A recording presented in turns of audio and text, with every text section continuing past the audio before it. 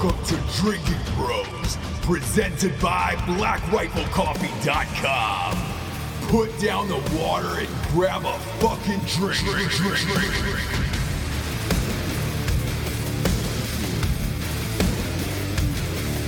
Welcome to Drinking Bros Sports Companion Show. Yes, we are back again. It's going to be another fine Wednesday. This is real. Like the last one was not a test. This is real. This is going to be going on all the way up until the Super Bowl. We've got a gambling site that's going to be our chief sponsor who's coming on in a couple weeks. You'll be able to gamble along with us all the way through the fall. And we're going to have some athletes on. We're going to, not only just athletes, we're going to have people from all walks of sporting life on the show. And you might ask yourself, what do you mean? What else is there to sports besides athletes? You have announcers. You got trainers, you got people in the know, you get some fucking bookies, some gamers who are out there. We're going to have all of them on the show. This week is no different. One of the biggest requests we get is, hey man, I'm interested in sportscasting. Why don't you have like a sportscaster on the show? Talk about it. I love sports. I would love to announce sports, which I'm sure is, a lot of people's dreams. And today's guest is actually living his dream. We've got Dan D'Uva on the show, who is the Las Vegas Golden Knights announcer and their play-by-play guy. If you don't know what a play-by-play guy is, that's the toughest job in announcing sports, because you're going real fast and you can't fuck it up. Look, we've all played armchair quarterback at home. We're sitting there watching the game, saying, dude, you fucked up that guy's name. It's Favre, not Favre. Or the touchdown's gone to the wrong guy, or the goal scored by a different player, and you're like, who fucked that up? It's the play-by-play guy. Tough job, but an exciting job, and it really is a childhood dream. And to be good at it and great at it, especially on a professional level, like our guest today, takes a lot of skill and practice. And he was a fascinating dude to sit down with, and you really got to go inside his mind on why he started, when he started, and why it was important to him. And I think it'll be a cool show for you guys at home. In the meantime, don't have that many sponsors right now, because we're really getting dialed in here, probably around the August 1st area. So in the meantime, we got BlackRifleCoffee.com. Obviously, you know BRCC. You love BRCC. But you're going to love this part about BRCC even more, is that we got a new promo code. Oh, yeah. In case you've used your old promo codes of Drinking Bros for 20% off at BlackRifleCoffee.com as a one-time use. In case you've used the Ross Patterson Revolution promo code, Revolution, for 20% off for a one-time use. And you're like, fuck, man, I'm out of promo codes for BlackRifleCoffee.com, and I want to get some cool shit for 20% off. We got a new one. It's just sports. Type in the word sports, lowercase or uppercase, I don't give a shit, on BlackRifleCoffee.com and take advantage of all of their new products. Their new products involve coffee mugs, apparel, their new t-shirts are fucking amazing. And they got some of the finest coffee on the planet. I would highly recommend using it on the subscription of the month, their coffee club of the month. That's the biggest savings, and the coffee gets delivered to you every day, the exact same date of every month, or you can get it delivered to you every day. Jesus, that'd be a little extreme, but I'm not going to put it past you. I get the K-Cups. I'm a K-Cup guy. I like to get it in me and get out the door, but their bags are amazing, and they got a bunch of new blends out there. Go to BlackRifleCoffee.com. Use the promo code SPORTS for 20% off. With that being said, we'll have a couple more sponsors that are joining us as of August 1st, and we'll get to know them a little better as we go along. But in the meantime, let's hop into the show, shall we, kids? This is Dan D'Uva. I love that name. I love anybody with an apostrophe in their last name. He is the current play-by-play announcer for the Las Vegas Golden Knights.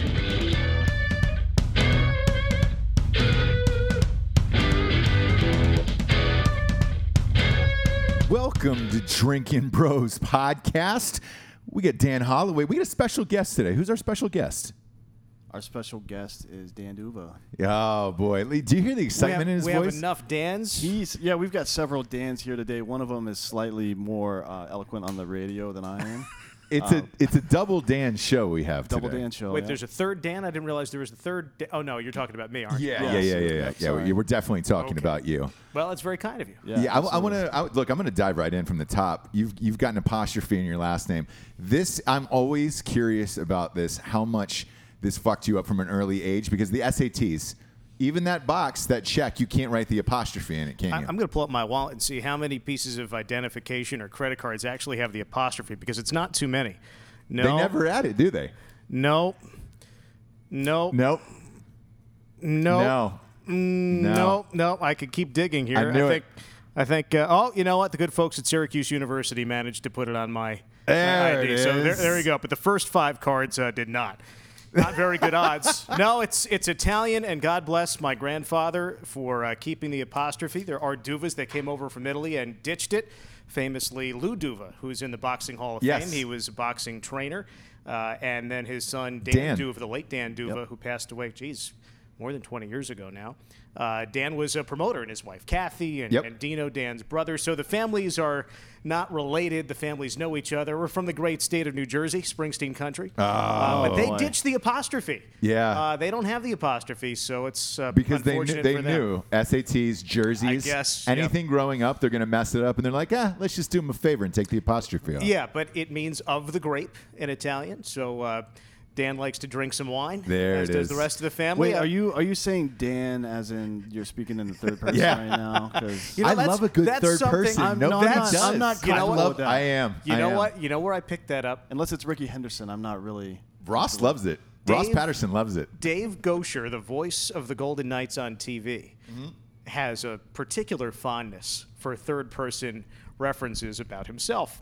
So once in a while, it creeps into my speaking, and I'm not sure I'm very happy about that. I'll happily take on many of Dave Gosher's traits, but that one I'm not so sure is very becoming. But we love Dave. It's the confidence, though, in it. Like, as a man, to drop a third person about yourself, because then it makes everybody else question, like, who is this guy? Why is he so important? He's dropping his own name in the third person.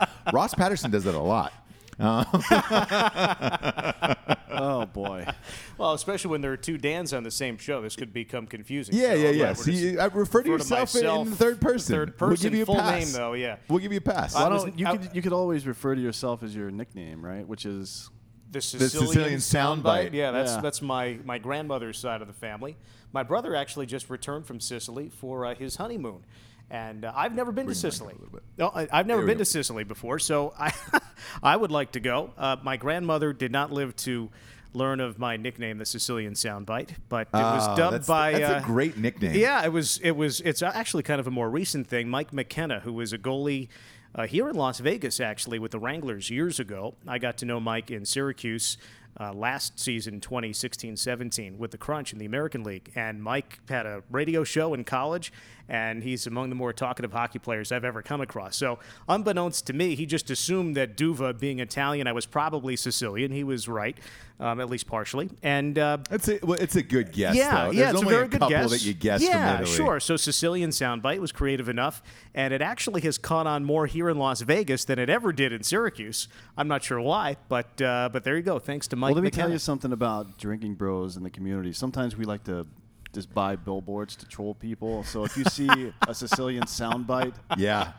billboard with your face High on it, above the strip, you'll Yeah. know why. I'm like, oh, why did they do that? yeah, I like we did that. If you Okay. see it, I'm And just saying. Vegas likes a show. They like a good nickname, and that's a strong nickname. Like that's that's a whole thing. Sure, I don't know if I should have this trademarked. I mean, I wonder if I can collect on this in some way, shape, or form. I would trademark it. Yeah, who do I talk to sue about for that? everything these days? Yeah. Just call a copyright attorney. Yeah, somebody's got to be. Couple able to handle hundo. it. You guys know keep you somebody, safe right? for the rest. Oh, Oh yeah. yeah, Yeah, we get a bunch of people. we get sued all the time. Yes, Are you kidding me? absolutely, Yeah, we have lawyers on retainer. So. Good. Well, good. You can loan one to me for Yeah, a little while. absolutely, anyhow. yeah, no. Absolutely. So I want to talk about it. This was your first year, not only in Vegas as a professional hockey team, but your personal first year of hosting radio play-by-play for the Vegas Golden Knights. Yeah, National Hockey League is a step up, of course, from the American League, which is like AAA for those unacquainted. And the American League goes back to the 1930s, 1936, 1937. They've got the Calder Cup, which is that league's Stanley Cup, and there's going to be a 31st team in the in the American League, so there's an affiliate for every club. Wasn't always that way, but the team that I worked for in Syracuse, New York, was it the Crush? The Crunch, like the candy bar. Crunch. The Crunch. Why the Crunch? Good question. Crush would have made more sense of like, all right, great, you have the orange, the Syracuse, and then the Crush. That's right. The Crunch came into existence in 1994, one of many minor league hockey teams in that city's history. The guy who brought the team there, still the owner to this day going into year 25, Howard Dolgan, who had his own background in boxing and sports publicity and Allen Taylor Communications and so on. And he's like a Barnum and Bailey kind of an owner, and he's so creative and comes up with all these ideas. And so naming the team back in 1994, a lot of it he points to his kids who were, at a certain age where sports was life in 1994. And Crunch, the physicality, I think maybe the Syracuse Crunch got a sponsor from Nestle, the candy bar at the time. Or the captain. Yeah, well, there you go. That one has come along too. So, there are still Nestle Crunch signs in the arena in Syracuse. But it's a great history there. They've had the Blazers, they have the Stars, and really the cool connection is that Slapshot was filmed in that arena, at least partially. Oh, I didn't know that. The team that is in the movie, the Syracuse, the Johnstown Chiefs in real life, it was the Charlestown Chiefs in the movie. It was the Johnstown Jets in Western Pennsylvania. But really, a lot of the characters were based off the Syracuse Blazers, 1973, 1974. The movie comes out in 77. Oogie Oglethorpe in real life was a guy named Bill Goldthorpe. The broadcaster for the team was Bob Costas, who was a student at Syracuse University at the time. And Bob has these great stories, had an altercation with Bill Goldthorpe on the bus. And a lot of the stories in that film are based on the Syracuse Blazers. The scene in Slapshot where the Hanson brothers climb over the glass and get into a brawl with the fans, that was in Syracuse. Wow. And the announcer who's yelling down, the peanut vendors are standing up to them. If I get down, I'd stand up to them. That's my radio booth, or at least it used to be, at the War Memorial in Syracuse, New York. A great spot that opened in 1951. The Syracuse Nationals won the 1955 NBA championship there with Dolph Schayes, among others. So there's a lot of history there in old upstate New York. So a lot of fun getting in the hockey world up there, and you get to hear some great stories from people who are still around who lived through a lot of that stuff. Is that your favorite hockey movie, though, of all time? Oh, it's got to be. Yeah. I think so. So you're going Slapshot over Miracle. Because Miracle was pretty good. Oh, they did a great job. The only thing I suppose with Miracle is you knew the ending. Yeah, exactly. But those are two different genres too. You're asking if you like Dumb and Dumber or Godfather. You right. know what I mean? Well, look, but as far as hockey movies go, you're kind of lumped into one category. And how many hockey movies is there? Yeah, they're Goon. good. Goon. Yeah, they're a good number that when you start to dig into it. They're hard to shoot. That's why, from a Hollywood perspective, they're too hard to shoot, and it's expensive. What about that the Mighty action Ducks? scene? I was going to say the Mighty Ducks has Mighty become Ducks as a popular kid for a is- kids yeah, movie. yeah. So you got your different areas covered. I but still go Slapshot, by the way. Yeah. Slapshot's still my one. I still have an irrational fear of Iceland because of Mighty Ducks. Oh, yeah. A lot of people do. And I don't think there's any threat there at all. No. Well, you never know, though. That's the thing. I know that Greenland is made of ice and Iceland is green Yeah, I don't like because that. of Mighty Ducks. Mighty Ducks, yeah. I'm not sure if that's true or not, but No. that's what I learned I don't from the believe movie. that's accurate. No. Ian, you're from New Jersey originally. You talked about Springsteen. Favorite Springsteen song? Let's hear that. Yeah, there we go. Okay. You know what? I'll go. It's on the Darkness on the Edge of Town album. It's third track, Something in the Night. Okay. Riding down Kingsley, figuring I'll get a drink. See, I can't even talk. I must have had a drink or two already. Yeah. That's Vegas. Yeah, that's right. So driving through Asbury Park, New Jersey, there's this Stone Pony and there's this loop. And if you've listened to Springsteen songs, especially from the early 70s, a lot of it has to do with boardwalk life and riding down Kingsley Avenue in Asbury Park. I have done that. Turn the radio up loud so I don't have to think. I have as well. I spent every summer in New Jersey, actually. Where at? I used to have a house on Long Beach Island. Oh, there you go. Sure. So I've been all through that state. Oh, and yeah. whenever I go back, I hear, hey, Springsteen's voice in my mind, Asbury Park, everybody. Yeah. You hear it. He used to play down on the island all the time and just show up. Yeah. He used to do a lot of pop-up shows at bars back in the day. And I'll tell you the first time that experience happened for me. It was 2002. I had only had a driver's license for a few months. This is the summer after September 11th, which means, or 2003, I should say. This is the summer that the record came out, The Rising. Yeah. And so the release was on a Tuesday in July. And rather than just putting a record out, Bruce was going to play on the boardwalk at Convention Hall in Asbury Park. And this is 2003, long before the current revitalization of Asbury Park. So everything was boarded up. The boardwalk was not a place to go. Certainly nothing what it had been in the 70s and nothing like it is now. It's fantastic now. But there was that Howard Johnson on the boardwalk, boarded up. People pulled the boards off the side of the building to go in, and they used the grill. They managed to turn the propane on or something. It was incredible. That's a classic Jersey That's tale. a Jersey story. The only thing that was open was the Stone Pony. So here I am, 17 years old. One of my best buddies came with me. He was 16, didn't have his driver's license yet. And we find our way into the Stone Pony. Like, nobody carded us. We just walked in. Yeah. And at some point in the middle of the night, we realized, hey, it's past midnight. We can go up to the front and buy the CD. So we went up and bought The Rising, ran to my car and popped it in. And it's just a long, long night. Most of the details I prefer not to share. Yeah. But then... Dirty Jersey stories. Yeah. And then, Springsteen popped in the Stone Pony sometime in the middle of the night. And before you knew it, the sun was coming up and there were thousands of people on the beach. And played... The Today Show was there to cover it. Al Roker and Katie Couric and Matt Lauer and everybody was there. And it was great. I have the T-shirt to prove I was there. And went down to Belmar, slept on the beach all morning, and that was it. Hung out on the Jersey Shore. That's great. My understanding is the beach has a lot of garbage and needles on it. So No, the beach is New Jersey, all right? The thing about Jersey, for those who haven't been, there's so many different towns. Asbury Park is so different than Belmar, which is so different than Spring Lake, which is so different than, talk about LBI, or go down to Atlantic City, or Stone Harbor, Seaside. or Cape May, or Seaside.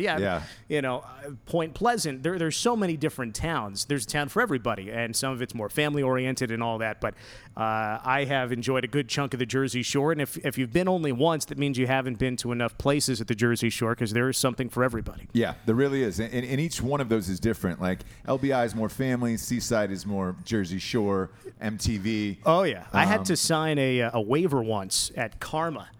Yeah, you did. I had to, I'm not one to go to Seaside too often, but when you have friends from out of town and they've never been to New Jersey, especially at a certain time in my life, we got to go to Seaside. We got to go to Karma and Hemingway's and all, Headliner and Belmar. And okay, sure, I'll show you the house and the TV show.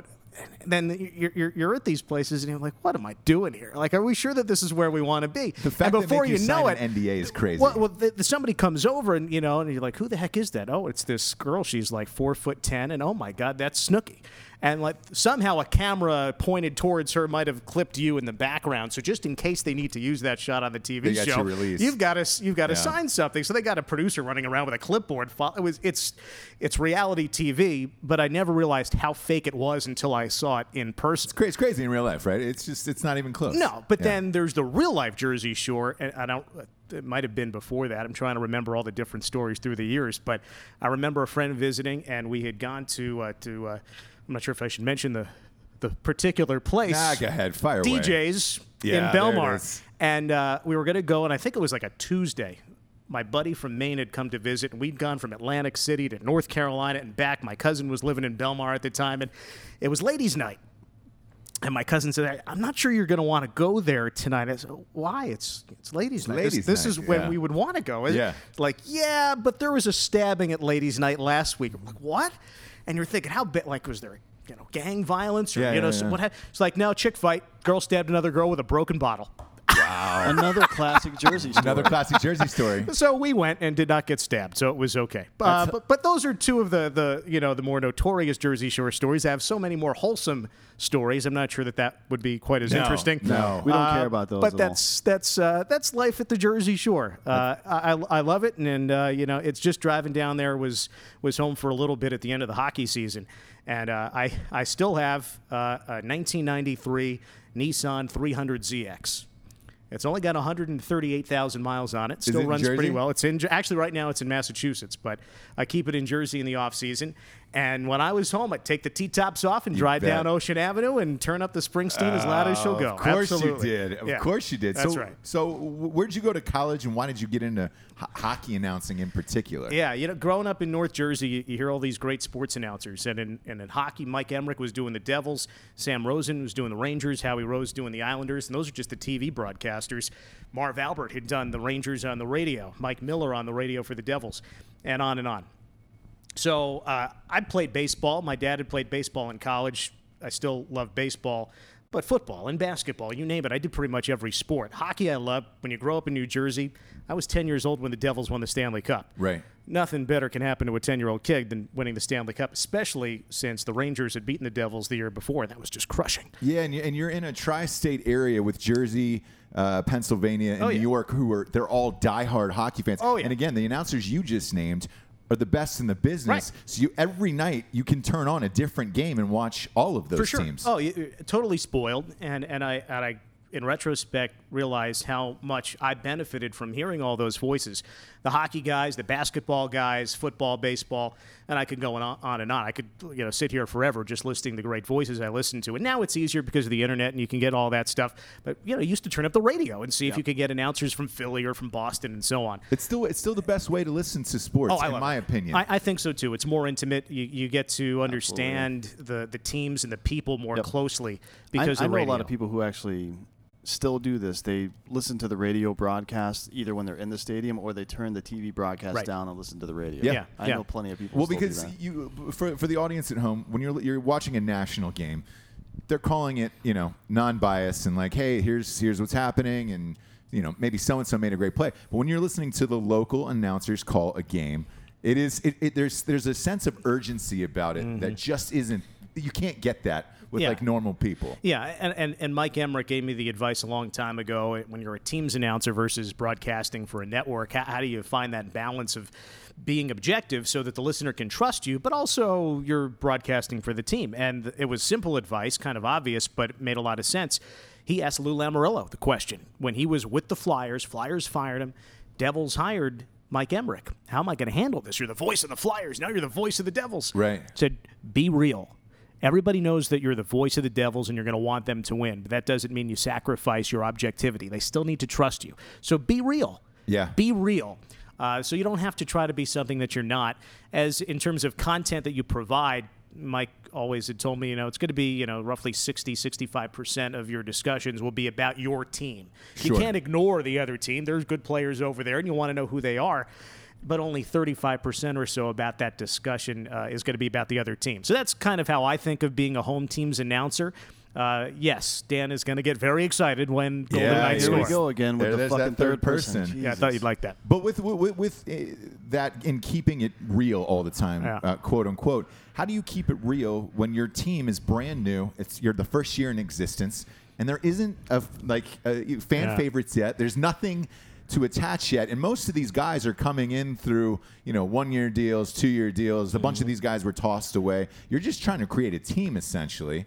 How do you keep it real from day one on the job and be like, oh, this is my favorite guy I've ever had? You're in your first year. It boils down to one concept, and that's tell stories. We are sitting here because you guys like to extract stories from your guests, and that, to me, is so interesting. We talked about it earlier before we started taping here. It's like Butch Cassidy and the Sundance Kids. Who are those guys? Right. Who are those guys? Yeah. And there is a curiosity for the Golden Knights coming in, like Wild Bill Carlson. Who is that guy? Yeah. Where did he come? He's got this blonde hair. He's from Sweden. He's scoring all these goals, but he never did this before. Who is this guy? And finding out who the people are, talking to them, their teammates, their maybe former coaches or former teammates, you learn about who they are, not just because they're really good hockey players, but how they got to where they've been and where they're going. And so if I could tell that story and try to help a listener understand who this guy is that scored a game-winning goal, you're going to become more attached to them and become a more engaged fan. Sure. Right, that's something that a lot of NASCAR is really struggling right now to get millennials to watch their product, and the product itself has not changed in 100 years. But what's changed is no one gives a shit about the drivers anymore. Yeah, because right? they don't have any interesting stories. They're not interesting people. And I think with all professional sports, and you can, either back me up on this or not, but if you can latch on to one or two guys, personality-wise, on that team, then it makes it more exciting for the audience. If it's a team of nobodies, it's really hard to get people amped about it. Yeah, and you need heroes and villains in sports. For sure. It's what I like to call the roughness of texture. I didn't come up with that, but I still call it that. Even though you have that's weird. That's what I call my sexual positions. Oh well, that's no, I'm kidding. That's fantastic. The Golden Knights have a lot of players new to not only the city but new to the world of hockey. Guys who had not really done anything, and they haven't just snapped their fingers and appeared on a national stage. They've overcome things. It wasn't all rosy. So what did they have to go through? What setbacks did they have to reach this point where they have excelled? And that's what's fun. The roughness of texture. Nobody's gotten here, just by happenstance. Right, by happenstance, yes. So Marc-Andre Fleury is a big name. So you kind of start there, and you can kind of branch off. Well, who has Marc-Andre Fleury played against? James Neal was playing against him last year in the Stanley Cup final when Pittsburgh beat Nashville. Oh, well, James Neal was in Dallas, so he was teammates with Cody Eakin. And you can go on, and the more you develop those connections, it's easier, I think, for people to understand those stories. But you're right. I think that the way that fans now look at sports is different than even 20 years ago when we did care more about the participants and who they were. It's hard to even turn on a baseball broadcast without, and I think baseball is really having the trouble with this, they've turned it into a football broadcast where it's constant diagramming and exit velocity, and we're going to break down this inconsequential pop foul down the first baseline with one on and one out in the bottom of the fifth inning. Who cares about analyzing that swing? But they're trying to see, okay, well, football broadcasts have been so good in drawing viewers. Let's take that model and apply it to baseball. Baseball is an entirely different sport. I don't want to watch a baseball game and tune into a science experiment. I want to watch baseball because it's baseball. I don't need to know all about the, as I say, the exit velocity and all this other stuff. I like baseball because it's baseball. Don't change it on me. I like football because it's football. And I think that hockey has managed to keep a lot of what makes it special and enhanced, like the speed. It is the kind of sport when you see it in person, you're hooked. We try to capture it on TV and radio, but when you see a hockey game in person, I think it's one of the reasons why so many people come to watch practice for the Golden Knights. Right. When you see it, and the players on this particular team reach out and connect with the fans who come to the games at T-Mobile Arena or the practices here, community events. I think that's really special. The players in this sport seem to get that. They have so often remembered where they came from, and they give back. And we've seen that with this particular team and the Golden Knights all year. So I think you're so right about getting to know the players, and that's, I think, why we love sports. Well, you take baseball, for example, and the things you were talking about, the scientific element and trying to break down more and more and more and more. My personal feeling is on it, and I noticed the NFL did this last year as well, where they were switching camera angles, is they're trying to make a new style, so to speak, for the kids who are gaming now. So there was, during an NFL game last year, was Mike Tirico, I believe, was like, hey, guys at home, apologize, you're going to see some new camera angles tonight. We're trying to get the video game effect into NFL the way that kids are playing the game now. So with that in mind, when I was watching baseball, and I was thinking about the same thing you said of like the velocity and all this stuff, and it was just like, is Bill Nye the Science Guy going to come out and announce this? Like, I don't care. But in those video games for kids, the exit velocity, all that stuff is now on the screen, and you're trying to the ADA, the ADHD radio or whatever, is ratio is so high with kids now that if you're not constantly keep it moving, or either a graphic or some kind of fun edit or whatever, I think they check out, and they're trying to usher in a new standard of fans who are going to be in that world. Where with you calling radio, your radio, and you already have the disadvantage that there's no picture. So you've got to make this as interesting as you possibly can for every single second just to keep listeners hooked. Yeah. I don't see that as a disadvantage, though, to be honest. And here's why I say that. So if you read a book and I say the word, or I write the word chair, everybody in the audience has a different vision of what a chair is, right? So the reason, in my opinion, why everybody always says the movie the book was better than the movie is because they had a certain expectation of what X was going to look like, whatever X is, the chair, the wall, or whatever. Sure. And then they see it in video and they're like disappointed because that's not how their brain developed that picture.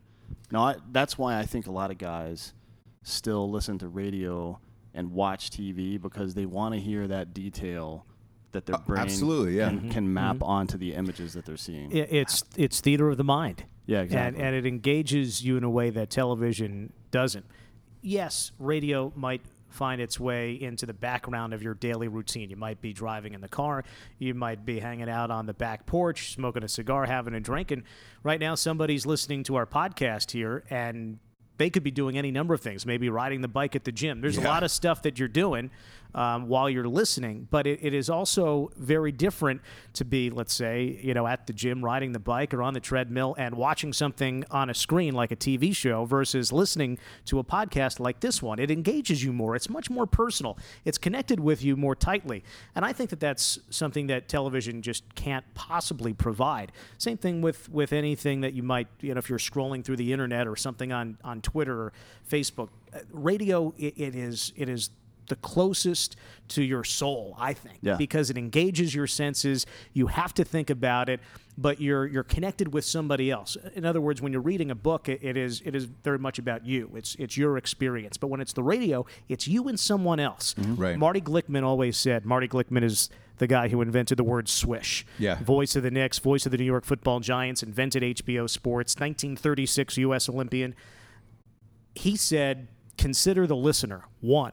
Not consider the listeners, consider the listener, because as a broadcaster, especially on radio, it's me speaking and it's you listening. And if you're engaged with me, and if I offer you the idea that it's just the two of us, that connection is much stronger. So I think that that's what drives my approach to broadcasting, because I want you to feel as though you're sitting next to me in the booth. You might not be able to see what's going on, but I want you to feel like you're sitting next to me.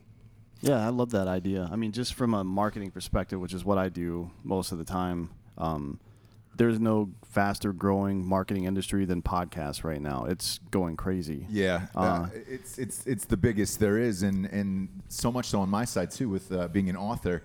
That's even changed where Audible and the audiobook has become so massive now that they almost want that more than the hardback or the Kindle because they can continue to listen to it. Yeah. Isn't that something? And I found recently that I am purchasing books and audiobooks. For instance, when Bruce Springsteen's autobiography came out a couple years ago, I made sure to have the hardcover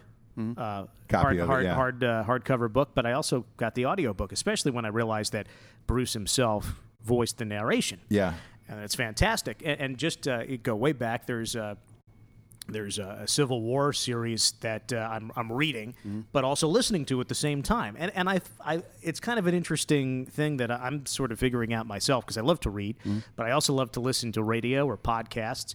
And I think that it's because you are drawn into a world that you then can step back into. I know we're getting a little fancy here in the whole idea of what engages our mind and our senses, but I think it's wonderful. And I think that podcasting has allowed people to appreciate all of this more. And maybe you're more apt to listen to a podcast, but then, if I'm listening to a podcast, maybe I'll listen to a book on tape. Well, if I like this book on tape, maybe I'll pick up the actual book and read it. Right. And similarly, if you enjoy hearing a podcast about, say, a sports team or whatever, like we have with the Golden Knights, that might lead you to listen to the radio broadcast of the games. So I think that it's wonderful. And I've enjoyed doing our podcast here with the Golden Knights. And when I'm invited to be part of a podcast, it's one of the more exciting interview requests I get. Yeah. Because it's not just 5 minutes, hey, how are the Golden Knights doing this week? What are they going to do on the power play tomorrow? It's fun to have a more in-depth conversation. And it's what I probably spend, in terms of consuming media, I probably spend more time listening to radio and podcasts than watching TV, than scrolling on Twitter, I think that's reading. common. And that's wonderful, I think. These days, people binge watch streaming television or movies and listen to podcasts. Yeah. For all the reasons that you said before, that they're out doing stuff all the time. Yeah. And podcast is the easiest way to do it. I mean, for sure. And would you say Marty Glickman is your favorite of all time? Oh, I think Who is your guy? Who is the one guy that really changed it for you? I think that Marty has provided such a great inspiration. The thing is with Marty Glickman, I was very young when he ended his broadcasting career. He was still the voice of the Jets on the radio when I was a kid. My family has had New York Jets tickets since the 70s, but I was, That was the last time they were good, too. So, congratulations on that. Yeah, right. Yeah, no, that's about right. My first words were "same old Jets." Yeah. It's going to be it's going to continue for a few more years. I think you're probably right. Yeah. So I mean, in the early '90s, Marty was still doing the games, but I was too young to truly appreciate it and understand who he was or what he meant to the business. But he lives on in all the broadcasters he mentored, and I think the great legacy is not just that Marty was this excellent and pioneering type of sports broadcaster, and he was a star athlete at Syracuse University, grew up in Brooklyn. He was a football player at Syracuse. I mentioned earlier he was on the track team in the 1936 Olympics, but because he was Jewish, was not allowed to compete. And Jesse Owens ran another race in Marty's place, Sam Stoller as well, another Jewish track athlete. And there's a great documentary that was produced by Jim Friedman 5 years ago now, and it's still on HBO, I believe. It's just called Glickman. It's an incredible story. But I think that what Marty's legacy is not just excellence in broadcasting, it's that he passed it forward and instilled an idea of legacy to Marv Albert and then Mike Breen and Bob Costas and so many others. So Marty had gone to Syracuse, and that's when you asked me earlier about where to go to school. I wanted to go to Syracuse because that's where Marty Glickman had gone. That's where Marv Albert went to school. Growing up in New Jersey, Ian Eagle was the voice of the New Jersey Nets, now the Brooklyn Nets. Is Ian Eagle his real name? Yes.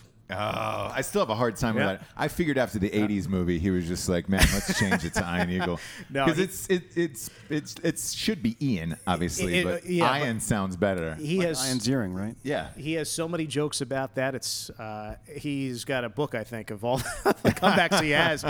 His son Noah is now a junior, maybe going into a senior year at Syracuse University, and is a spitting image of his father. You know what he doesn't have is an apostrophe in his name. That's true. No. Boom.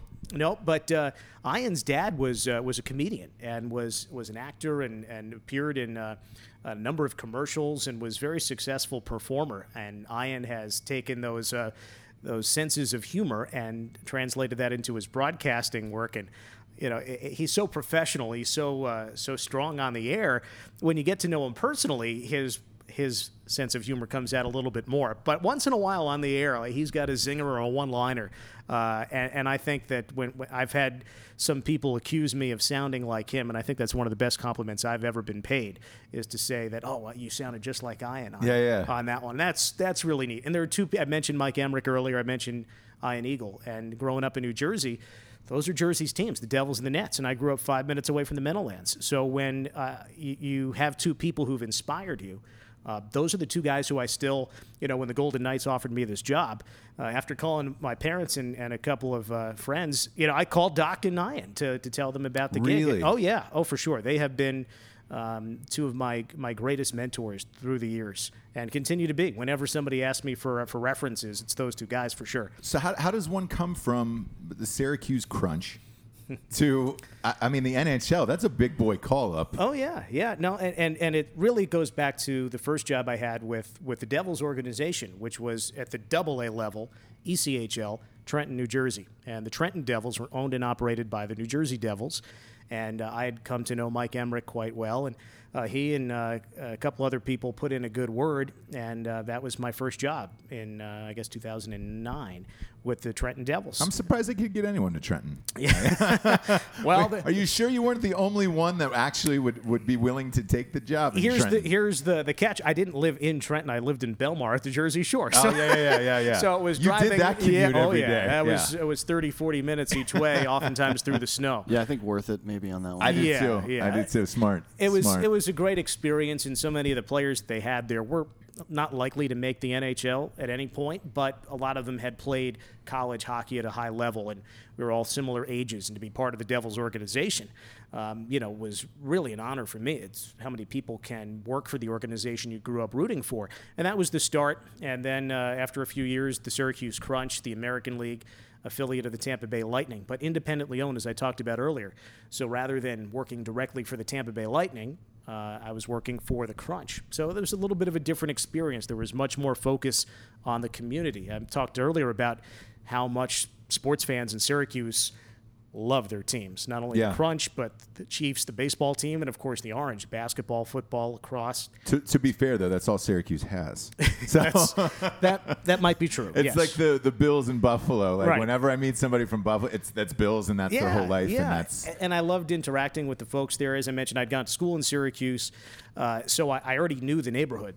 And to talk to the people there about hockey, and I had a sports talk show in the afternoon. I loved doing that because you could interact with people, and you knew their interests. So after a great run in Syracuse, it was 5 years back in the Salt City, there's a new hockey team in Las Vegas, and you knew that it was coming. Do you apply for that, or do they come after you? Is it like the minor league system where they're like, "Hey, there's this one announcer out of Syracuse, New York, everybody's been talking about." Yeah, you apply for jobs. I think for someone unknown as I am, you have to present yourself as, "Hey, I'm really reputable, though you Right. might not have heard of me.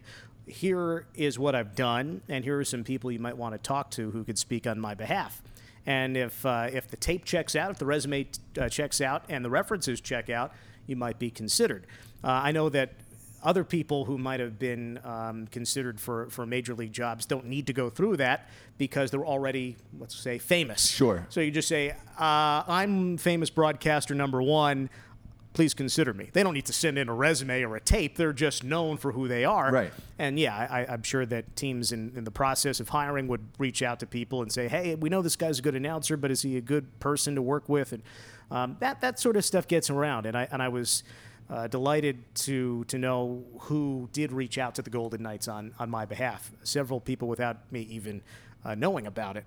So that's great. So that was pretty neat. And the folks with the Golden Knights had what a task to try to find voices for a brand new team who could share with this market the National Hockey League and introduce the players, as we talked about earlier. And it's been fun for me to experience all of that, especially since I get to hang out with Dave Gosher and Gary Lawless and Shane Knighty all the time. Yep. We're kind of a little traveling party, the four of us, and we all come from very different places, but it's been a great time to be with those guys and doing what we do. As you're going through it in the minor leagues, do you have the same mentality, though, as an athlete of like, man, I hope I get called up to a bigger job, a bigger job, a bigger job? And did you ever give yourself a timeline where you're like, all right, if the NHL doesn't call me up, so to speak, by a certain age, do I try to do something else, or do I stay? Do you think you would have stayed with the minor leagues forever just because you loved it?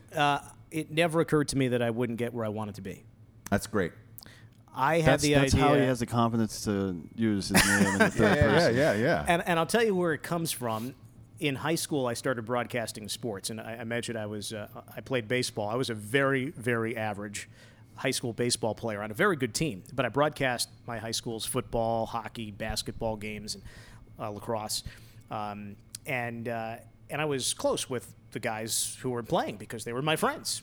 And then you're thinking about this is a realistic career path. I love sports. The Yes Network had just come into being. I started working as a runner for New Jersey Nets telecast, hanging out at the Meadowlands. And this is when I was going into my senior year of high school. And you're thinking about, where am I going to go to school? Is this going to be legit? And I remember the goalie's dad, Sean Engelhart, was our goalie one year in high school. And his dad came up to me and my broadcast partner, Guy Benson. Guy, by the way, is now a contributing, he's a Fox News contributor and a published author, and he's a political editor at Town Hall Magazine. He and I broadcast sports together in high school. And Sean Englehart's dad came up to us at the end of hockey season at the team banquet and said, the first year you guys did this, it was nice, it was cute, but this year you guys were pros. You guys really did what you needed to do. We were impressed. And it was at that moment we're like, this is not just a hobby. This is really something. Yeah. And Guy wanted to go to Northwestern. I wanted to go to Syracuse, and we did. And the thought was, going into our senior year of high school, how are we going to keep doing this together? We're going to different schools, but we've obviously, clicked and done something really successful here in high school. And the Cape Cod Baseball League presented itself as a great option. There was no broadcasting there. Guy's family had vacation in Cape Cod, and I went up there and with Guy on vacation and his family, and we got to know the people at the Chatham A's. And long story short, we proposed a broadcasting plan for them to do the games on the internet. And so when we graduated from high school, we were on the air in Chatham the next day. And the thought there was, if this is the place for the best college baseball players in the summer, why not the best place for college broadcasters? The best college baseball players are here. The best college broadcasters should be there.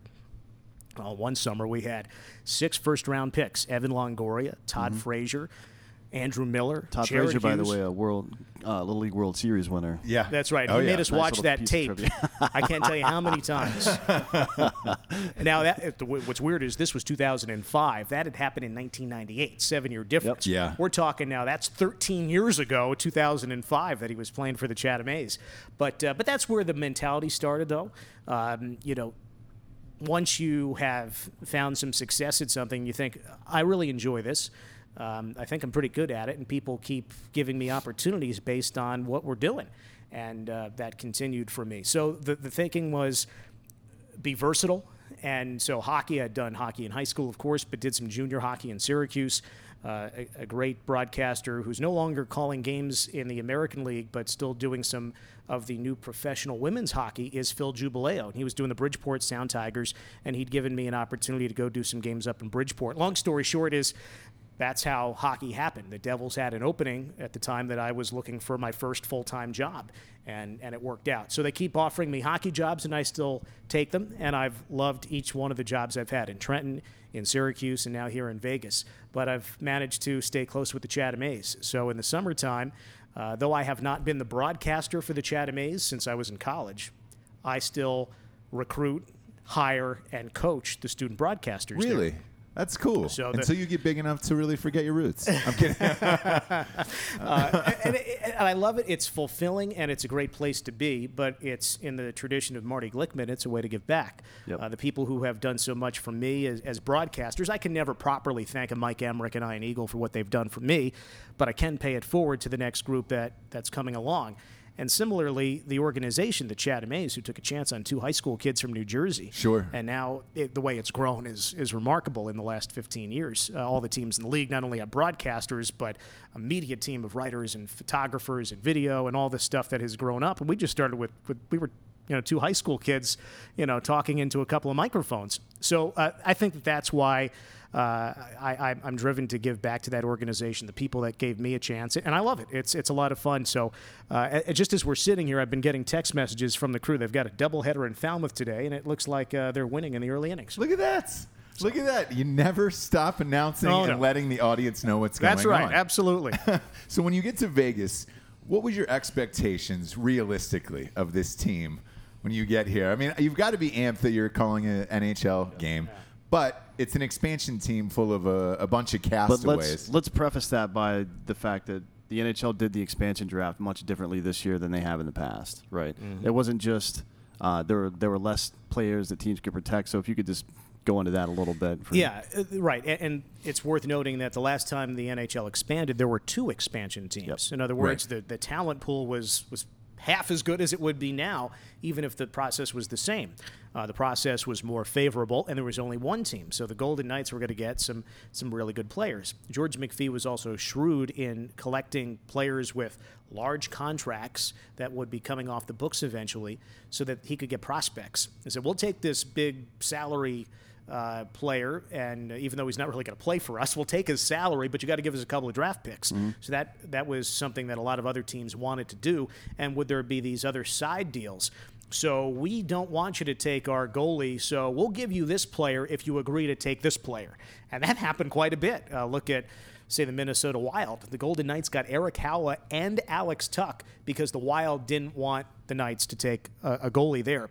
Same thing with the Florida Panthers. Here's Riley Smith and Jonathan Marchessault because we don't want you to take this other guy. Right.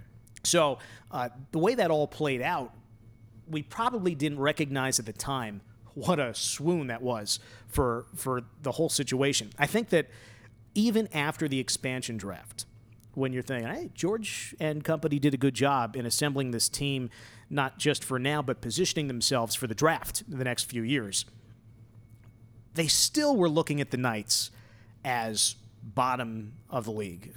Scott Burnside. Every prediction I saw was last place in the league. Scott Burnside is a terrific hockey reporter. Had been in ESPN last year, covered the Stars. Now he's at The Athletic. He's a terrific writer, terrific reporter, and he does weekly rankings. And his preseason rankings, right, not back in May or June, but right before the season was starting in training camp, he had the Knights pegged 31st, and the reason was they're weak down the middle. And there goes William Karlsson, who scores 43 goals and has the best plus-minus in the league. And the Knights forget about being weak at center. It might have been one of their great strengths with not only William Karlsson, but then Eric Haula and Pierre-Edouard Bellemare, even Cody Eakin. And really, it was one of the team's strengths. So when you talk about expectations, I didn't see that happening. No, absolutely not. No. But the thought was, and I think it really manifested in the first game of the season in Dallas. Marc-Andre Fleury stood on his head. James Neal scored a late goal to tie it, and then the late goal to win it. Knights win 2-1. Fleury's incredible. James Neal is the hero offensively. That was it. There you go. Fleury's great. Hall of Fame caliber goalie. James Neal, the one sniper offensively. Great. Except that's not how they won the rest of the season. Sure, Fleury was outstanding and Neal had a very good season, but the story really was the depth and which players who hadn't achieved much of anything before rose to the occasion. And whether it's William Karlsson, defensively, someone like Colin Miller, who just signed a 4-year contract with the Knights. I got to talk with Colin just the other day, and he said, we didn't have expectations coming into the season.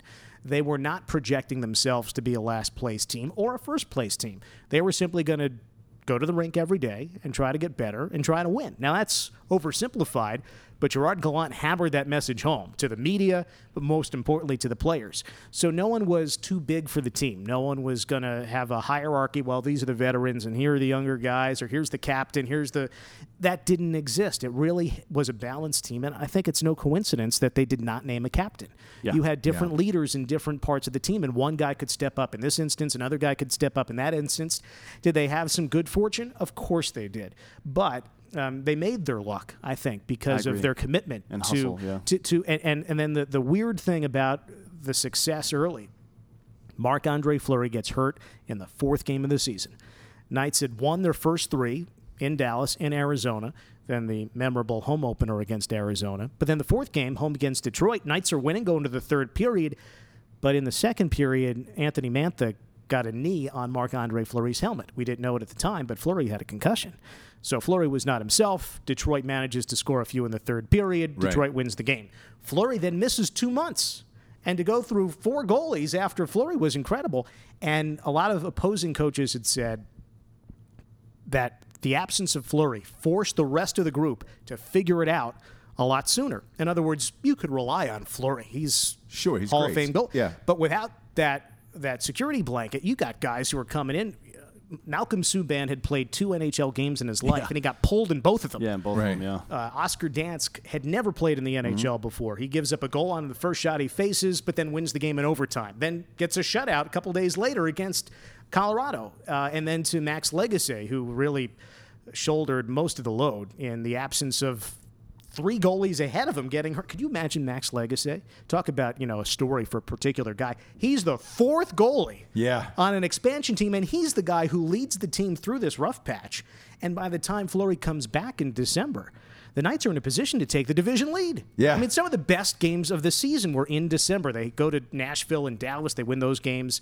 Malcolm Subban has the terrific shootout performance, beats his brother with the dad in attendance. And then Tampa Bay Lightning come to town. Best record in the league. The best game I've seen in the regular season in person. Knights win it 4-3. Shea Theodore with 2.3 seconds to go on the power play.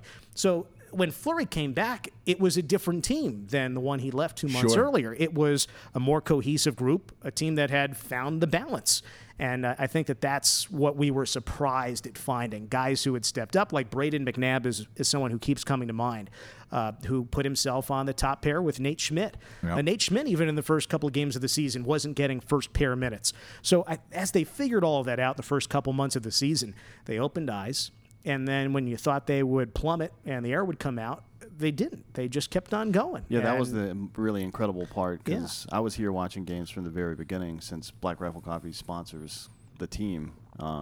And there was always that impending sense. Well, this is a great story, but at some point, It's going to end. it's going to end, And then it never did. fucking ended. Yeah, it never ended. Yeah, it's funny because then when they win the first game of the Stanley Cup final, that was the first time I thought they might actually do this. Yeah. Because I was there. I was at game one, and I thought that too. And I was like, oh my God.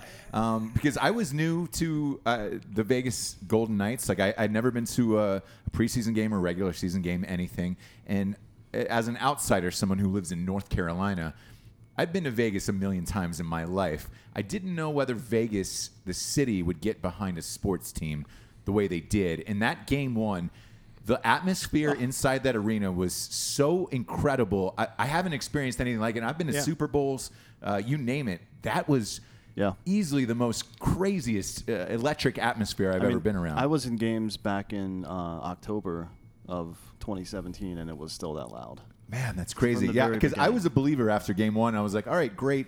And then I'm with the fans, great. All the people in the streets just watching the game from outside the arena was incredible. And then the story started to play out of the people who were betting at the beginning of the season on the 500 to 1 odds. And then because Vegas was getting real nervous that the Golden Knights were going to win, and then they have to pay out all these exorbitant odds for the team. I don't know the numbers, but I would have to think that the increase in gambling on hockey on the NHL went through the roof.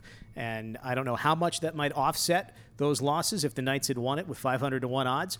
But walking around Las Vegas in the last year, and of course I'd been here prior to this hockey season and moving out here, but there's hockey on TV everywhere. And I don't just mean when the Knights are playing. They've got the Golden Knights games on TVs at the sports books.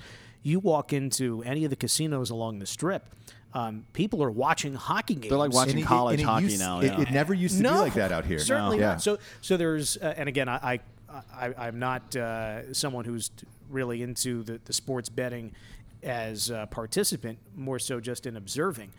So I think that there is such an increase on the focus of hockey, and whether it's 1 year or over years down the line here, that those sports books that might have stood to lose a great deal with the Knights' success, I think that they were making up for it pretty well with all the other ways the Knights were contributing to interest in hockey and the attraction they definitely and everything needed else. the Knights to lose. 'Cause, I mean, for real, like it was in the millions. And I remember because we have a gambling website whose sponsors one of our sponsors on this show. How about that? Exactly. And so every time I'm in town, I go and bet on a game or whatever the biggest thing is. I bet on the UFC fight the other night. I bet on game one of the Stanley Cup when I was here, and I was surprised when I walked up to the cage that Vegas was the favorite in game one against the Washington Cap, and I'm like, there's no way this is going to happen. And I think because Vegas had gotten behind it, I want to say not the conference finals, but the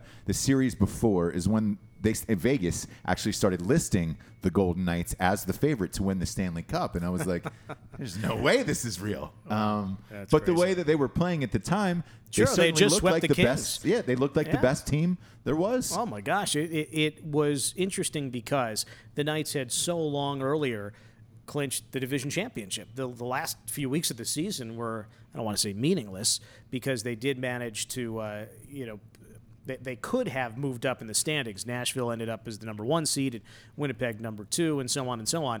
But really, the Knights had achieved the regular season goal, which was to win the Pacific Division. So you've got home ice in the first couple of rounds, and they beat the Kings and beat the Sharks.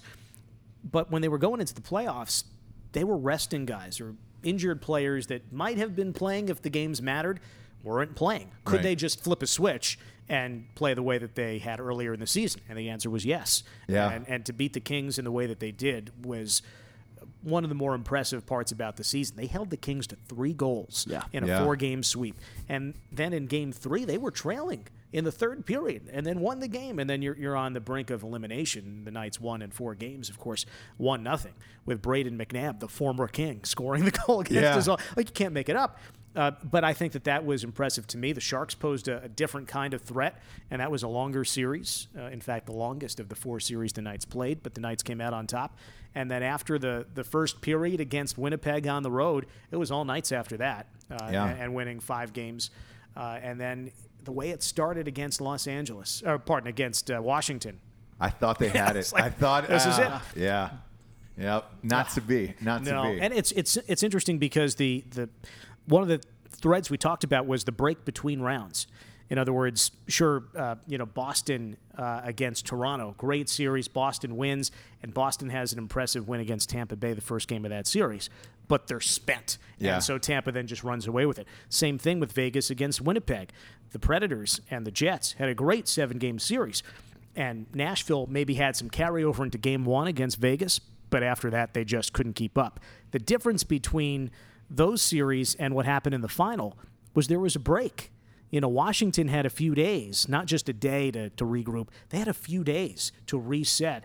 And I think that is, even though they had a long series in the previous round, I think that was a great equalizer. And it's interesting how instead of just one day between games, they put in that travel day. So the Stanley Cup final ends up being played over a longer stretch of days than any of the 3 opening rounds. So just an interesting difference. And I wonder if the schedule was kept the same way, if perhaps that could have been how the series might have changed if that were the case. Well, considering how the Knights played during the season with regard to their tempo, I think that's probably, it's like the Golden State Warriors where they're just running constantly. If you make the games closer together, they're probably going to suffer from that at some point.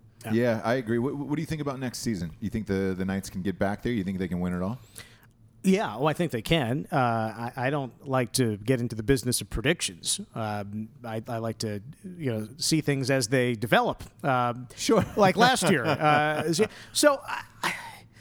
Here's the interesting part about it. Will Marc-Andre Fleury have the same kind of career season that he had last year? Now, he missed 2 months, and you don't want Fleury to be out for 2 months, but because he was out, it allowed him to play pretty much every game down the stretch. And he was fantastic down the stretch, and in particular in the playoffs. It was the greatest regular season and one of his best postseasons that he's ever had. Can he, at age 34, do the same thing again? You don't know in terms of health. He's in incredible shape, but you're not going to have a goalie just sit out for 2 months. And I wonder that break, even though it was because of an injury, if that allowed him to stay fresh longer. Sure. That's something you can't possibly project. The players that contributed in a big way this year, like William Karlsson, who goes from 6 goals to 43, he's not going to score 86 goals this year. That's not going to happen. So who might be the player to step up? Is it going to be someone like Alex Tuch, who had a very good rookie year? It's going to be Tomas Nosek, who had a very good rookie year? Or will it be someone like Tomas Tatar, who was acquired at the deadline, and though he has been a 20-goal scorer in his past with Detroit, he didn't have the big-time contributions you might have hoped for a deadline acquisition. What does the fourth line look like? Ryan Reeves was signed to an extension, so is he going to be a regular player on the fourth line? The fourth line had been pretty much set with Will Carrier, Pierre-Edouard Bellemare, and Tomas Nosek. So the first line has got to be the same with Karlsson, Marchessault, and Smith, but with no James Neal and no David Perron, you're going to look at Paul Stastny on the second line, probably with Alex Tuch. Do you put Eric Haula there too? That's 2 centermen on the same line. Do you move Haula down to a third line? If so, who ends up as his wingers? Is it Tatar? So you start thinking about the lineup. Yeah, there's a lot of questions, but I'll agree with you. I think it starts with Fleury, where when you have a Hall of Fame goalie, in particular in hockey, that's a big safety net. Yeah, I don't think in any other sport one player can. Other than maybe LeBron James, one player can make such a difference. By position, by virtue of the position. You can't do it in baseball. Yeah. Mike Trout is the greatest player in baseball, is having the greatest statistical season of all time. But the Angels aren't that good of a team. Yeah, no. And even if you're a top-notch starting pitcher in baseball, you're not going to pitch every game. Fifth day. Exactly. They can't roll out Clayton Kershaw for the Dodgers every night. Right. So I totally agree. And if you've got a hot goalie, there's not necessarily the best goalie, than a hot goalie. Right. Yeah. You might have a hot goalie in the playoffs, even if in the regular season that goalie might be particularly average. Marc-Andre Fleury himself, prior to this year, he had a grand total of just 2 Vezina votes. He never was a legitimate Vezina candidate for best regular season goalie. He's always been highly respected and reliable. But the last couple of years, he was giving way to Matt Murray, the younger and presumably future goalie for the Penguins. It's so interesting to think about what Fleury has been for this franchise so far, but as a goalie who is getting up there in years, how long can he do it? Yeah. And will just the lightning strike at the right time? Will he be hot going into a postseason? And that's where I think we talked about the forwards and goaltending. The defensemen, it's going to be pretty much at least 5 of the same guys. Sure. Braden McNabb and Nate Schmidt, Shea Theodore, Derek Englund, Colin Miller, and somebody else, whether it's John Merrill, Brad Hunt, or perhaps a young player. Maybe there's another acquisition in the offing. But it's going to be pretty much the same group. And what's notable about that group is they're fast. Yeah. And they move the puck better than most defensive units do. And that, I think, does a lot to help Marc-Andre Fleury. So if you're wondering, can Fleury do it again? Was last year just a fluke? I think that so much of his success was the result of how well the defense played in the defensive zone and moving the puck so that there wasn't a lot of play in the Vegas defensive zone. I think that allowed Fleury to really succeed. Well, last question, then we'll let you get out of here. Are you living your dream? Is this your dream job, or do you hope to eventually switch to TV? Oh, well, TV, I've done some TV before, and I think that they're just like with any profession, you want to be excellent, and if excellence is recognized, it's usually rewarded. Therefore, if certain people decide that I'm doing a good enough job, they would offer me a greater role, whether that's with the NHL rights holder or, I'm not trying to take Dave Gosher's job here. Dave's an outstanding TV broadcaster, but Sure. I don't. Just as when you asked earlier about how long might you stay in the minor leagues, I don't put a timetable on that. I really don't. It is cliche, and Gerard Gallant made sure it was cliche with how often he repeated it. But it's a day at a time. It's a game at a time. Yeah. And if I am focused on what I'm doing, then I like to continue improving. And It's a very safe answer. well, yeah, it is. I know, but it's the only way you can approach your job without getting ahead of yourself. That's true. I mentioned earlier what Mike Emmerich has meant to me, and one of the other lessons I learned was about how he looks at himself as a broadcaster on a day-to-day basis. And when he was doing the Devils, he was also doing national broadcasts. He was doing a ton of games. How do you stay sharp? He has a letter grade in his head when he goes off the air, end of a game. Then he'll get a DVD from the producer, watch the tape again, and decide, you know what? I might have given myself an A. Felt like a good broadcast, but now that I watched it, that was only B. So do you listen to your broadcast? Oh, yeah. You've got to be self-critical. I like that. Oh, for sure. And then... And what's a measure of success for you? Like, you're a play-by-play guy for the most part, right? So is it that you call the plays accurately or that you were engaging? What's your measure? It's a confluence of factors. The energy has to be there. I mean, first thing, most important, is the facts. Right. Have you described something accurately? Did you get the player's name right? Did you get the score right? Did you get the time? And it builds from there. You want to capture the energy of a moment. And there's some room for creativity. I don't have catchphrases. No, you don't have one catchphrase? No. Wait, you're the Sicilian soundbite. Yeah. You don't have a catchphrase? No. To me, That's the right a hot words. pocket. I'm throwing that out. You can take that. No, don't say That's that. a ham and cheese hot pocket. Kidding. Please don't say that. The right words come when you put enough attention on them. In other words, if you just have a go-to catchphrase, it in my judgment, leads to laziness. Because Marv Albert. yes. I mean, he says yes. Lucky for Marv, he came along before anybody else had used that very obvious word. I mean, someone somewhere along the way had to come up with he shoots, he scores. Right? Yeah. In soccer, it's goal. Yeah. In hockey, we say score. Yeah. Somebody somewhere had to decide that that's the way it was going to be. Marty Glickman came up with swish. For him, it wasn't a cliche because he came up with it. Yeah. Same thing with Marv Albert for yes, and Mike Breen with bang, and those are simple words, but they accomplish a goal. Some other announcers who have a shtick where they've got something scripted and it's a whole routine of what they're going to say. That's not for me. That's not for me. I want to describe something, and if I have the right words to provide that caption to make a moment more memorable and more appreciated, I'll do that. But I think cliches end up being rather lazy. I'd like to come up with something original to capture the moment, because when Al Michaels in 1980 said, as we were talking about Miracle, do you believe in miracles? Yes. Well, no one had ever said that before. Right. He came up with that. On the spot. He didn't write that, right? No, right. Yeah. So that's what I'm after. And I'm not claiming that I could come up with something as eloquent as Al Michaels did in 1980 at the Olympics. But when the Knights won the conference championship, I said, you can try and pinch yourself, but you're not going to wake up. This is actually happening. Yeah. The Golden Knights are going to the Stanley Cup. Now, it's not nearly as eloquent as do you believe in miracles? Yes. But it wasn't something I wrote down or scripted. Right. There are a few other moments throughout the course of the season where I thought I found or discovered the right words in the right moment. Could someone else have done a better job? Possibly. But I was happy with how things went. So no cliches. I think that when you are relying on cliches, you're being lazy. And if you're being lazy, you're not trying to get better. And it's one lesson I've tried to pass along to my students, whether at Syracuse University or in the Cape Cod League or a variety of interns I've had through the years.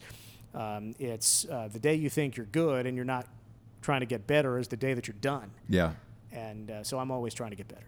Man, well, you're one of the best in the business, and I'm serious. It's a pleasure to have you. Absolutely. Congratulations on the opening season. We're looking forward to the second season. Hopefully it'll be just as good as the last, if not a little better, by winning the title. And Sure. Dan apostrophe D'Uva, we appreciate you stopping by Drinking Bros. Oh, my pleasure, and anytime. And I'll see if I can come up with any more stories from the Jersey Shore for our next conversation. Absolutely, That's a yeah. ham and cheese hot pockets. We're out of here. See ya. For Dan Holloway, I'm Ross Patterson. Good night, everybody.